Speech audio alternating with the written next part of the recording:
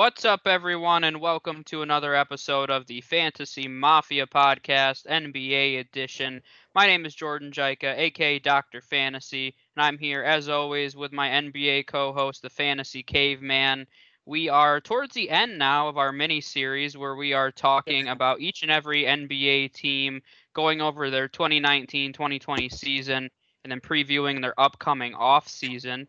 Today, we will be talking about the Indiana Pacers. So to kick off, I will recap their season last year. They went 45-28.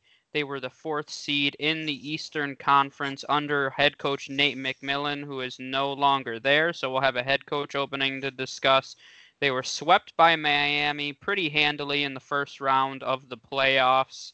Some of their season leaders, TJ Warren was their point leader with 19.8 points. Sabonis with 18.5. Malcolm Brogdon, 16.5. Victor Oladipo didn't play a ton, but he averaged 14.5. Jeremy Lamb averaged 12.5, and then Miles Turner with 12.1. Rebound leader Sabonis with 12.4. Miles Turner behind him with 6.6. Assist leader Malcolm Brogdon with 7.1. Sabonis and TJ McConnell tied for fifth behind him. Steal leader, you had Jeremy Lamb and TJ Warren and Justin Holiday. I wanted to say Aaron Holiday, but that's the wrong Holiday. All tied with 1.2 steals. And then their block leader was Miles Turner with 2.1. Caveman, anyone in particular that stood out to you for the Pacers this year? Okay, first thing, I think I'm going to start doing this. I want you to, I'll give you a guess on who you think the plus-minus leader was for the Pacers this season. Okay. I'd say it was Sabonis. It was Sabonis. It's plus 2.6. And quickly before I go over what impressed me, you look at the point, I think this might be the first time we've seen the points, rebounds, assists, steals, and blocks leader all be a different person. Yeah. So that's kind of you don't really see that. It's not like the Bucks with Giannis. Yep, I think he led every single category. He probably did. A couple of guys that impressed me. We start off with Sabonis, who really, I think, you look at him. He said 19 points, 12 rebounds, 5 assists. He was really having an all-star caliber season. It's kind of a shame that he went down right before the bubble. So we that combined with the Oladipo clearly not being 100%. Brogdon wasn't 100% either. Warren got hurt in the Warren, I don't know. He got hurt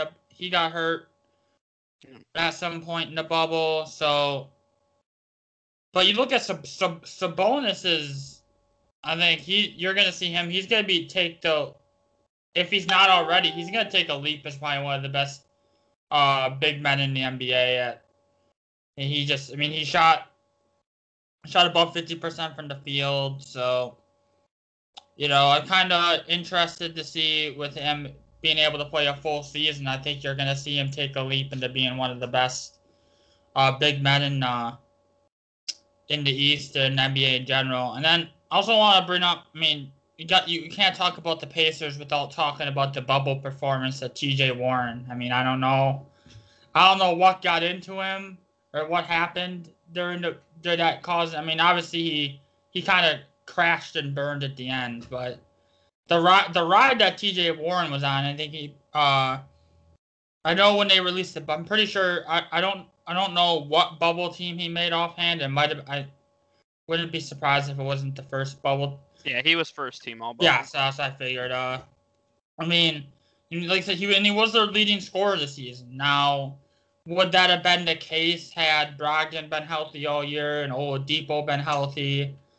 And that, probably not. But, the Pacers could rely on TJ Warren for some scoring, and that they didn't really have a ton of guys that they could rely on consistently for that scoring with everybody being hurt there. Yeah, and there's not very many guys that stood out. besides who you mentioned. TJ Warren's bubble performance is a really interesting one to discuss because when you look at the all bubble first team, which one of these players doesn't belong? Damian Lillard, James Harden, Devin Booker, Luka Doncic, and TJ Warren. I mean, that was the all bubble first team, you know? So that's how good he was, though. I mean, he had a very impressive bubble run. He averaged 28 points in the bubble. He proved that he's definitely a scoring threat in the NBA. He's just got to do that consistently for a whole season. And we'll talk a little bit about the cap situation in a few minutes here, but I think kind of the key to this team taking the next step forward is going to be a lot of internal improvement next year between TJ Warren. So he's kind of that borderline all-star. I mean, him taking another step forward. And Sabonis. Sabonis, I would say, is an all-star player now. He's still very young. He's only 24 years old. I think if he can take that next step into superstar territory, which he definitely can, he's going along a similar progression as Jokic a little bit. Jokic, it took him a few years to really turn it on, and obviously we know how he's performing now. So Sabonis is still really young, and I think he's taking the right steps to become a superstar, and I think that's really key for this franchise moving forward. Besides that, I mean, their starting lineup is very solid, and we'll look at that in a minute. Miles Turner is very good defensively. One thing I did want to mention with Sabonis, his player efficiency rating, which is pretty widely used to just grade players, he was 30th in the entire league. So he's really a team's #1 player. So not really a superstar, but definitely an all-star caliber player. So besides that, yeah, Miles Turner was definitely strong defensively. I mentioned he averaged over 2 blocks a game. I don't think he's ever going to become that star that a lot of people thought he could be, but I like Miles Turner, but it's look at it. I was definitely expecting more rebounds out of him. Like what, 6.5 rebounds for a guy that's 7 foot. I mean, and a lot of questions, you know, and this will be another bigger question mark going forward for them, is does that Sabonis and Turner pairing work? Is that going to work long term? I think that might be. You've heard some rumblings about them possibly moving on from Turner this offseason, but we'll have to see there. But I mean, I like Turner, but he's one of the more frustrating players to watch in the NBA. Yeah, I would agree with that. Let's go over what their starting lineup looks like currently, and then we'll talk about some of their free agents. Starting point guard right now is Malcolm Brogdon, who we also didn't really discuss, but he had a really solid season last year as well. Behind him, you have Aaron Holiday, and that is correct. It's not just an Aaron Holiday. They had both the Holidays last year. Oh, they did. And then they T.J. McConnell behind him at the 1. At the 2, Victor Oladipo, Jeremy Lamb, Aaron Holiday. At the 3, they had T.J. Warren, Justin Holiday. And then Doug McDermott played a few minutes there. At the 4, they had Sabonis, Doug McDermott, and Jakar Sampson. And then at the 5, they had Miles Turner. Sampson can play there, but they really don't have many names behind Miles Turner on the depth chart at center. They have Sabonis listed as their backup center right now, so not really much depth there. I'll go over some of their free agents that they have here and how that's going to impact their depth chart. Not too many big names. Justin Holiday is going to be a free agent. Jakar Sampson. I have to mention all these minimum salary and two-way contracts because Caveman gets mad if I don't. Elise Johnson, Brian Bowen, and Naz Mitru Long. He was on a two-way contract. That's a cool name. So, trying to see if they have T.J. McConnell has a team option for $3.5 million. I believe that's all the options that they have here. So not many big names. One thing I will mention, right now in committed salaries, they have $124 million heading into this season. Usually teams don't really want to go over that 135 to 140 range right now. Otherwise, they're going to start getting into the luxury tax. So really not much room to play with here. So do you think that they need to retain any of these lower end players? And do you think that they should pick up McConnell's option? I mean, what I didn't remember. What did you say McConnell's option was? $3.5 million. That's not gonna make or break them either way. So they can pick that up. He's a nice solid depth guard, but I mean, Justin Holiday is the big name here now. Based on their cap situation, and based on the fact that when we talk about almost every single one of the pods that we've done, Justin Holiday's name has came up. So I think that's a pretty good indication that the Pacers will not be able to retain him. I mean, they just don't have the financial means to retain Justin Holiday. So as much as I think he'd be perfect for them to be able to retain, I just don't see it possible given their cap situation. So it's unfortunate there. Yeah, I mean, I think it'll be challenging. I will say that, does it help that his brother plays there? I mean, that's a question to rise up. It will say that the Pacers can afford to pay him 12 to 15. I think really that's going to be their max here, or somewhere in that range, and that's really all that they'll have open. I mean, can they afford to give him that, and would Justin Holiday accept that? Maybe, and I'm not sure if he enjoys playing with his brother. I think that can go either one of two ways. So, but I mean, I think that's a question too. Maybe that's something a lot of people aren't considering. But if he wants to stay there, the Pacers do have a little bit of money, and I don't know how much he's going to command on the open market. Honestly, would it really be above that 12 to 15 million mark? I'm thinking he might be in that. I think the player like him is probably one of the better 3-and-D, which I don't think there's a ton of high end 3-and-D players in this free agent class. I think he might be one of, if not the best 3-and-D player in this free agent class. So I could see him commanding. I wouldn't be shocked if I see him getting around $15 million a year. Yeah, and that would really be the maximum that they could offer him. I mean, that might even be pushing it a little bit. But like I said, if he wants to stay and play with his brother, that might be a consideration for him. So we'll go over, not much to talk about free agent-wise here. We'll go over and talk about some of their off-season needs. And I know we'll talk about the head coaching vacancy a little bit as well. So what notes do you have here? Yeah, might as well. I mean, obviously, the off-season needs. Biggest thing for me is obviously you gotta find a head coach. You really can't do a ton without a head coach. A couple names. I mean, a name that I'd like. Although they are, as of this episode, they're strongly expected to hire Ham, who was the assistant for the Bucks, but that doesn't really do anything for me. He's just kind of like a name. So I'm going to throw out a couple names here. I mean, the first one, Chauncey Billups. He's been floated around as a possible head coach. I mean, no head coaching experience, but we just saw it with the Nets hiring Steve Nash.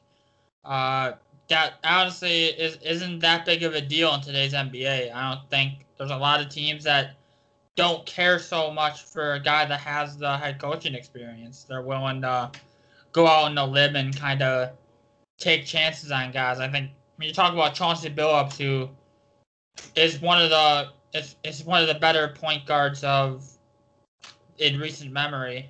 I think if any position has a chance to succeed as a head coach, it's going to be a point guard, and especially one like Billups. So I'd like to see him get a shot along the lines of what Steve Nash just got. Another name, and this is kind of like a pipe dream for maybe the whole Indiana fan base, but what do you think about Reggie Miller coming out of the analyst ranks? I mean, it sounds crazy, but you got to Reggie Miller might be the most beloved Pacer of all time. And he's currently an analyst, but we saw Steve Kerr make the jump from analyst to coach, and that turned out pretty, well, I would say, for Steve Kerr. So, I mean, obviously, it might not be that much of a realistic option for him, but I think That's a fun name to throw out there. What do you think? I mean, I'm sure Pacers fans would absolutely love it. I mean, I don't know Reggie Miller. I mean, I don't know how to say it nicely exactly, but I Ooh, feel like he's the kind of guy. It'd be like Michael Jordan. I don't think Michael Jordan would be a good head coach because he just had this natural talent, and sometimes it's hard for guys like that to coach. I mean, we've seen very rarely have we seen a superstar player become a really good head coach. I mean, that's been the reality. It's happened several times. It tends to be more of those point guard guys that we consider to be leaders on the court during their playing days. I mean, Reggie Miller got a little hot-headed during his time on the court. I don't know if he has the right attitude, honestly, to be a head coach. That would be my only question. It would be fun to watch, don't get me wrong. As yep. somebody that's not invested in the Pacers at all, I I would know, like right? to see it. We're not Pacers fans, so they can do it all they want. I mean, I honestly think, based on the finalists for the head coaching job right now, I think it's going to be somebody very uninteresting. I think they're looking, based on the finalists that I've read. I mean, you mentioned Darvin Ham from the Bucks. They're looking at a lot of assistant coaches right now. Seems like they're going in the direction of hiring a first-time head coach, which is kind of an interesting decision. But other names that are not confirmed, but rumored finalists right now. Two Miami Heat assistants who were just announced as finalists a few days ago, Dan Craig and Chris Quinn. So not big names there. Nate I'm not even gonna lie. I don't know who those guys are. Chris Quinn was a bench guard for a few years. I remember him a little bit. Nate Jorkin, who is currently a lead assistant for the Raptors. Oof. You mentioned Chauncey Billups, who's been rumored to be one of the finalists. Mike Brown interviewed for the position, but it seems like he's not going to be a finalist for the job. So that just tells you the direction that they're going in. Yeah. And then it is rumored that Mike D'Antoni has interviewed there. Doesn't seem like he's a finalist, but he has interviewed there. So, but Why is he getting interviews? I mean, Why? I guess he kind of makes sense for. I mean, the Pacers are in a weird position, and we'll talk about their future shortly. But it really seems to me that they're going to go in the direction of somebody unknown, and I don't necessarily have a problem with that because there's nothing wrong with going into the unknown. Mike Malone with the Nuggets is a prime example. I mean, nobody really knew who Mike Malone was. He came from a great coaching tree, and he's done great with the Nuggets. So if there's a assistant coach that fits the style of play that the Pacers want to have, I don't think there's anything wrong with this. I don't think this is a team that's rebuilding. I also don't think this is a team that's winning a championship. So they're in that weird middle range, which is perfect because they were the 4 seed last year. So they're literally just that mid-level playoff team. So I'm interested to see who they hire. I don't think hiring an assistant coach with no experience necessarily means they're rebuilding. I think a lot of people read into it, but they're looking at top assistants from the top teams in the leagues. I mean, we're not talking about them hiring somebody from the Knicks here. I mean, we're looking at the Raptors, the Bucks, the Heat. Nobody on the Lakers from what I saw, but a lot. I think they hired or were talking to somebody from the Clippers as well. I don't think they're a finalist, but there's been several names from top organizations. So it's an interesting decision.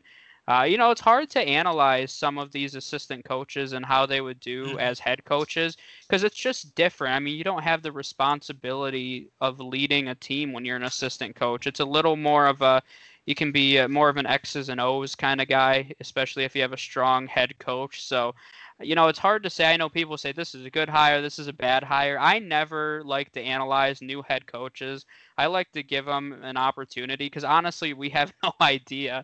If they're being hired, we know at least they have the respect of their former players as an assistant. So, I mean, that's really all you can say about it. So, I really expect them to make it unexciting unless they go out and get Mike D'Antoni, which I don't think helps or really hurts them at this point. It's just kind of blah. But Yeah. um, on the court, what positions do you think they need to Oh, address this year?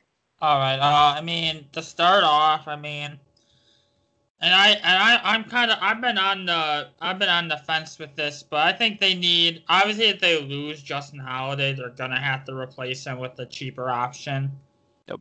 So a solid 3-and-D player, and even if they somehow magically retain Justin Holiday, you kind of look at the Indiana Pacers, and they don't really have a lot of shooters. I mean, they're kind of nobody on the team really stands out to you as a really good or 3-point threat. So kind of that in general, and I think another big thing they need to decide. I think this is going to be critical for the future of their franchise. They need to decide if, I mentioned this briefly earlier, but they need to decide if Sabonis and Turner work well in that front court. I know that's been a lot of rumblings. Is that pairing going to work long term? So they need to decide that. I mean, for me, I personally think that they should kind of try to see at least see what you can get for a guy like Turner, who's still not that I don't have Turner's age offhand or anything. I think he's 24. Okay, so he's still young yet, but I just think I would like to see them move Sabonis to the 5 and obviously Warren at the 4, and then find a strong 3-and-D player to slide into that 3 spot here. What do you think of the long term pairing of Sabonis and Turner in that front court? Do you think it could work? I mean, I think it can. Miles Turner, I think of as more of a I mean, it's hard to say. I mean, a lot of their skill set can cross over. I think you saw for Miles Turner, I think he will be frustrated enough to where he wants to leave.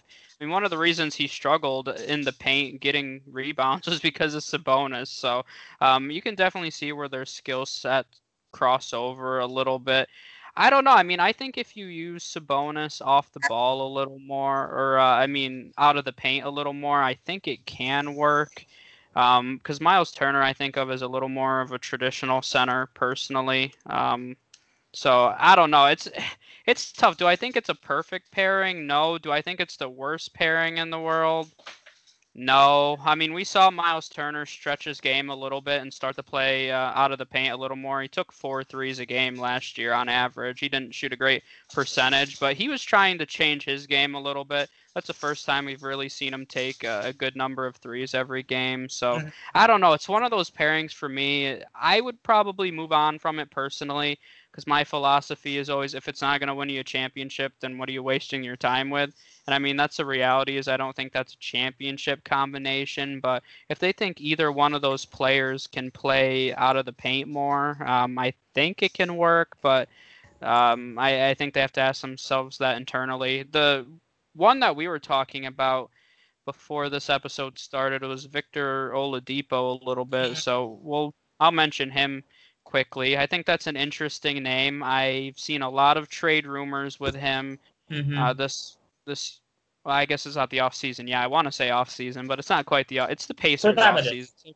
The Pacers off season. I've seen quite a few rumors with Victor Oladipo moving on.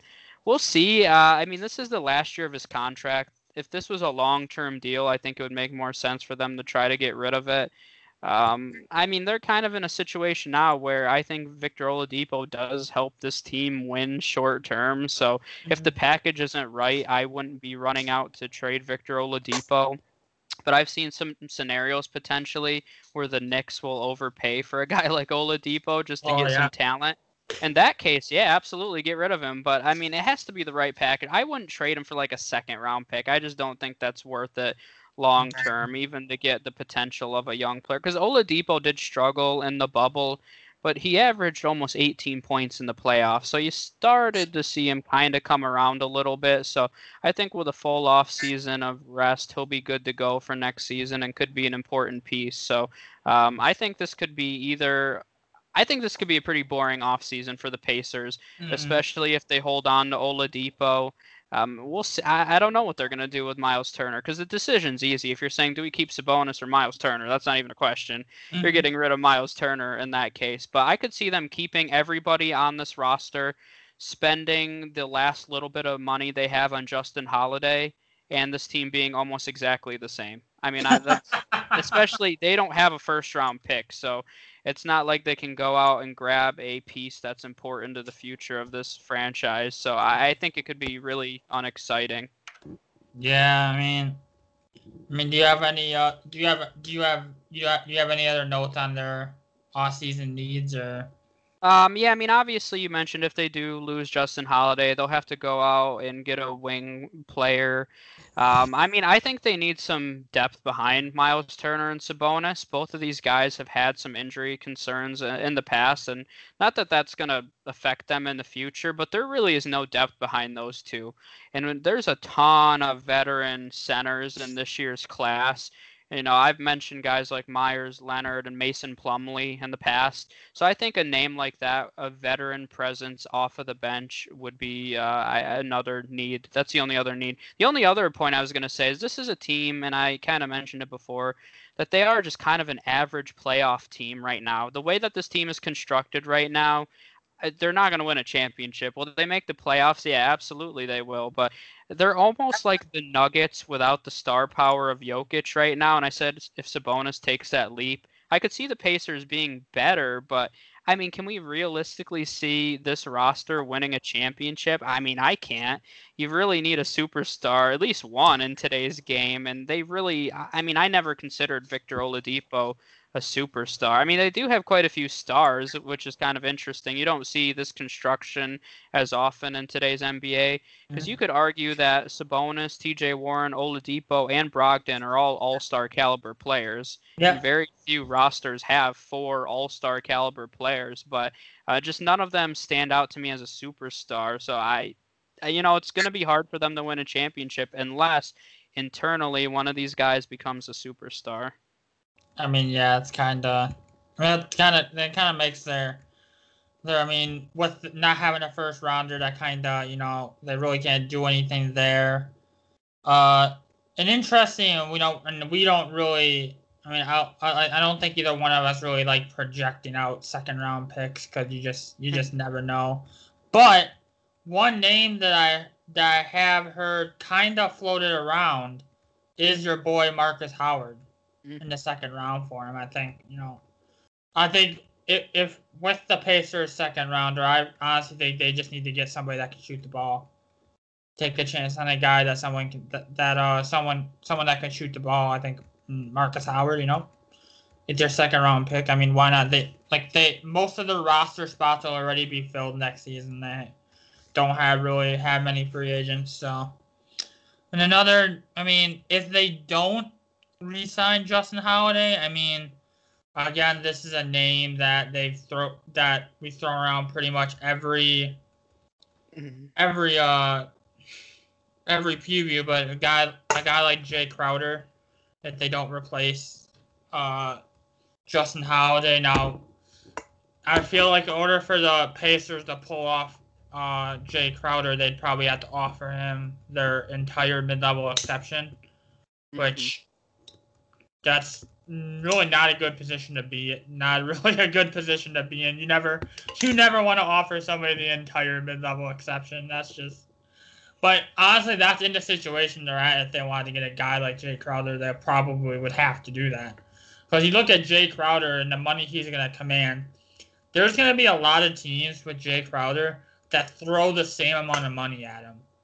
Yeah. You look at it, and there's going to be he's probably going to get like 10 offers that are like very similar. So if the Pacers want to be that team that kind of stick out, it's a situation where you're gonna.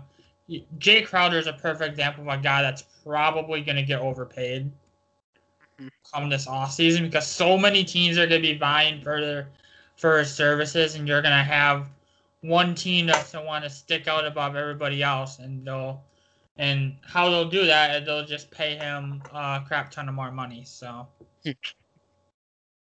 Yeah, that wouldn't surprise me, but yeah, I mean, I think overall it's going to be a pretty unexciting offseason for the Pacers unless they make a move for Victor Oladipo or to move on from him. That makes it a little more interesting. I guess we'll go into where we see them finishing in the future, and I kind of already said where I stand. If this roster stays how it is, I mean, I wouldn't be surprised if they were exactly the 4 seed again. And I mean, they did deal with some injuries this year, so maybe they could finish higher than that, but I really can't see them finishing higher than the Bucks or the Celtics or the Raptors or even, I mean, they finished higher than the Heat this year, but I don't see that happening again. So, I mean, they'll be right around that 4 to 6 range in the East as of right now, and I really can't see them competing for a championship until one of these guys makes a jump to become a superstar, and it's not going to happen overnight. Even if Sabonis has a huge year next year, they're not going to be ready to take that jump yet. So I think it's going to take some time. And then after this season, we'll have a lot to talk about. They have quite a few guys coming off the books after this year, including Victor Oladipo. So that'll leave a pretty big hole in their starting lineup and give them a little bit of cap space, which they don't have right now. So I think there'll be a little more to talk about. But as of right now, I expect them to make the playoffs, maybe have a first or second round exit, and that's where it stands. Yeah, it's kind of they're just kind of one of those teams now. And we've been talking about them. We've done all our previews on the teams that haven't made the playoffs. You look at a lot of teams that didn't make the playoffs in the East last year. Like they're going to be looking to make that jump into the playoffs, which means teams are gonna have to fall out. Now, I don't think realistically I can sit here today and say that Indiana Pacers won't make the playoffs because that's kind of silly. But it's a situation where I could see the Pacers, falling down to. I think they could fall down as far as 6-7.